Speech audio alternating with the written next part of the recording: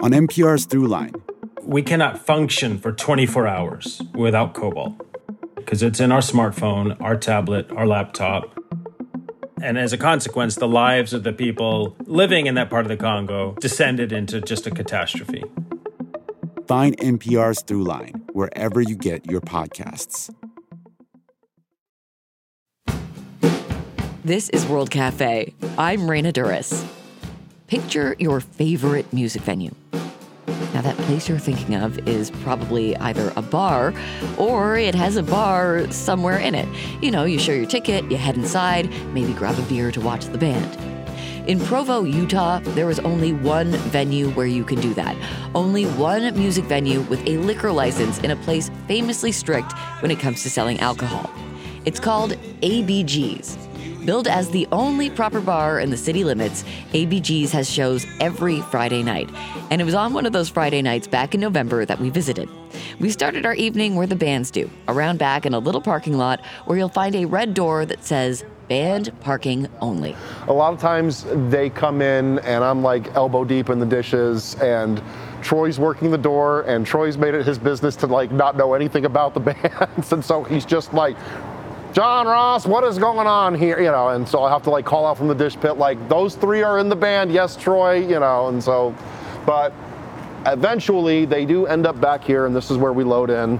Troy Whiting has managed the bar for many years, but he prefers to stay behind the scenes.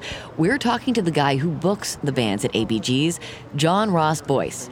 He goes by JR, and in his job, he gets to see an interesting side of Provo. Living in Provo is like being in a David Lynch movie.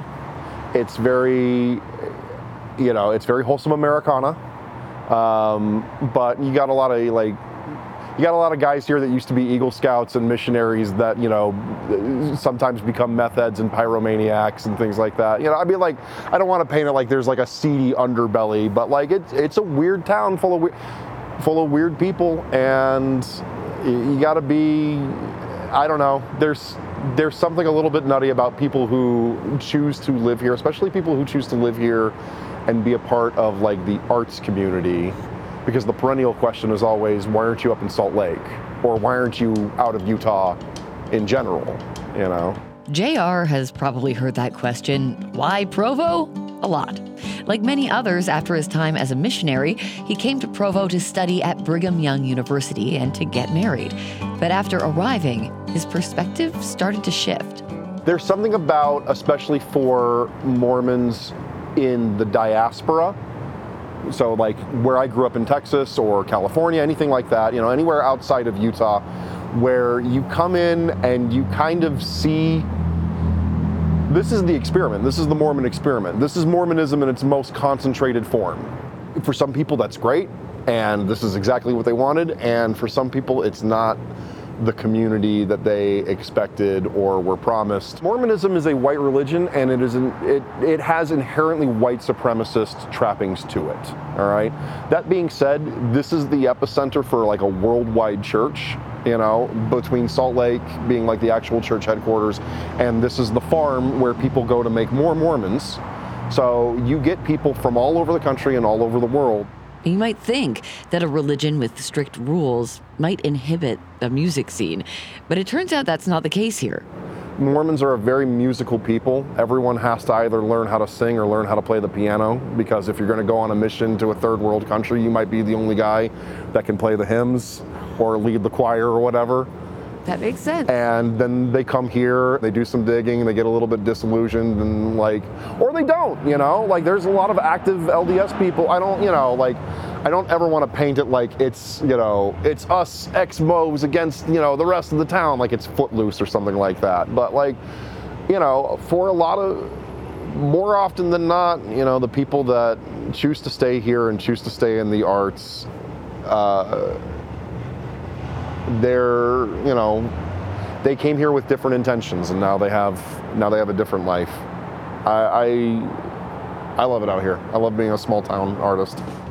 And one thing that helps foster the arts here, and has for a long time, is the bar that we're standing behind, ABG's. ABG's, the name, is a throwback from the days when you had to try and be first in the phone book. So it's a fake name, and it's A. Buford Gifford's Libation Emporium is the full name of the bar. There's no such man as an A. Buford Gifford. If there were an A. Buford Gifford, he'd be a very lucky guy, because opening up a libation emporium in this part of the country is no easy task. Liquor licenses are really hard to come by in downtown Provo specifically. I don't know this for sure, but I definitely believe it. There's a running rumor throughout the town that BYU buys up a lot of the liquor licenses from the city and just kind of like holds on to them. Yeah. I don't know that for certain. It is the only licensed bar in Provo, and so it is the only venue that doubles as a bar. And that kind of puts us in a unique position because we're a venue that can pay out a pretty respectable amount of money on a good night anyway for local bands, which is extremely important. JR has seen how ABGs helps Provo musicians, not just as a person who now books the bar, but as a musician himself. Came out the boneyard and the banshees descended again. Let me backtrack a little bit. So I played in a band way back in the day. We were a gutter country band called John Ross Boyce and His Troubles. And ABG's was about the only place that like we really could play or fit in. We were rowdy. And we played so regularly and we made enough money that we never had to do a GoFundMe. We never had to go on the internet and beg our friends for money or like do packages or like do weird like, oh, you know, here's all the stuff. We played our gigs, we put it in the war chest, you know, we financed 2 small tours and a couple of recordings and, you know, a run of t-shirts and some stupid shot glasses. And that was all on ABG's money. And, you know, now that I'm booking, what I want is for bands that are trying to go somewhere, bands that are trying to, you know, write better music, and like, it's a grant. This is a grant that we can give to, you know, bands once a week. It's a sacred trust to me. JR is a thoughtful curator. And tonight, he's booked an artist named Joseph Castor to open the show. Joseph performs as Boots to the Moon. It's a solo project, and he's been a part of Provo's music scene for 20 years now. Well, probably longer because he's, I think, a Provo native. A lot of experimentation with the way that he uses his voice. When Joe wants to play like a bunch of Van Morrison songs all night and get weird with them and like yell into the sound hole of his guitar and like run that through, like that's a treat to me, you know. That might sound a little unusual, but the crowd at ABG's is a very accepting bunch. When you are the only bar in town, you know, the crowds can vary, and we have, you know, it's a pax inebriata a little bit. We have a lot of people from a lot of walks of life coming in here and like drinking next to one another and generally, you know, staying civil and minding their business. And on Fridays, the crowds, you know, really depend on the kind of band that come through. So we used to have a huge psychobilly music scene here. And so a lot of Fridays, it would just be all pompadours, all leather jackets, all cuts and chains and things like that. And for a long time, the general vibe here was like alternative country. So it was like, you know, like guys in their flannels, you know, that kind of thing. But, you know, also we pull from bands around here. And so they bring their friends. And when you live in a place like Provo, and especially if you're like active in your community and, you know, you're mixing it up with other artists and just people in general, like you're bound to have a weird collection of friends to come down and watch you play. To join that audience, we walk around the block to the front of the bar, and we get our IDs ready. Everyone has to show ID, even the groups of older guys who've come early to watch a college football game. This is for the public. We're very rulesy here.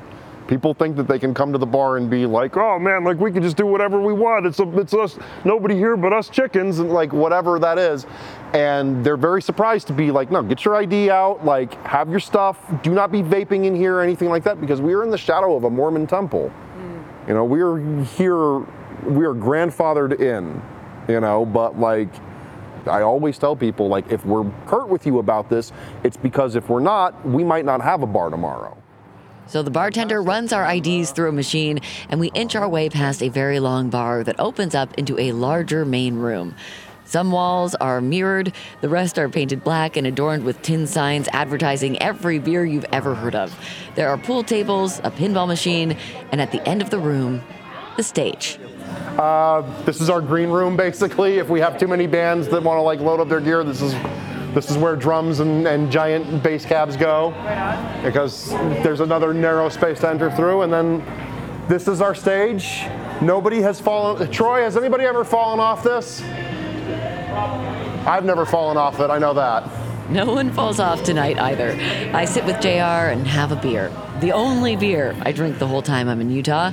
And we watch ABG's congregation file in. The crowd of college football fans and regulars, Provo's artsy college kids, punks and goths, here to enjoy a different kind of sermon than the ones around the corner. Hey, I'm Boots to the Moon. Thanks for having me, everybody. I really appreciate you.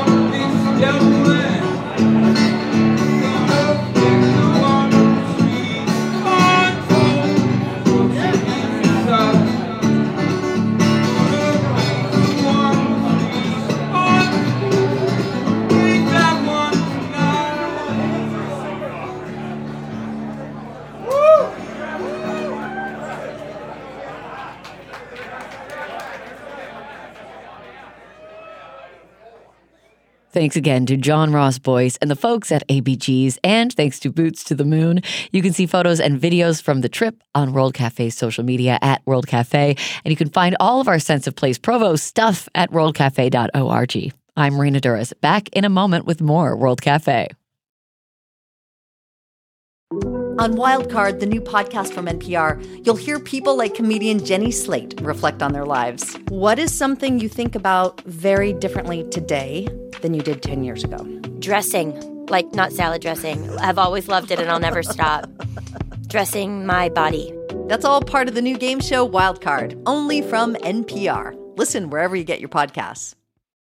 Jasmine Morris here from the StoryCorps podcast. Our latest season is called My Way. Stories of people who found a rhythm all their own and marched to it throughout their lives. Consequences and other people's opinions be damned. You won't believe the courage and audacity in these stories. Hear them on the StoryCorps podcast from NPR.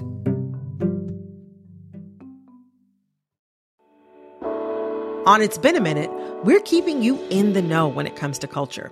I break down the latest trends and the forces behind them, and introduce you to the creatives who think deeply about how we live today. Come for some good old cultural analysis and have a few laughs with me. Listen to the It's Been a Minute podcast from NPR.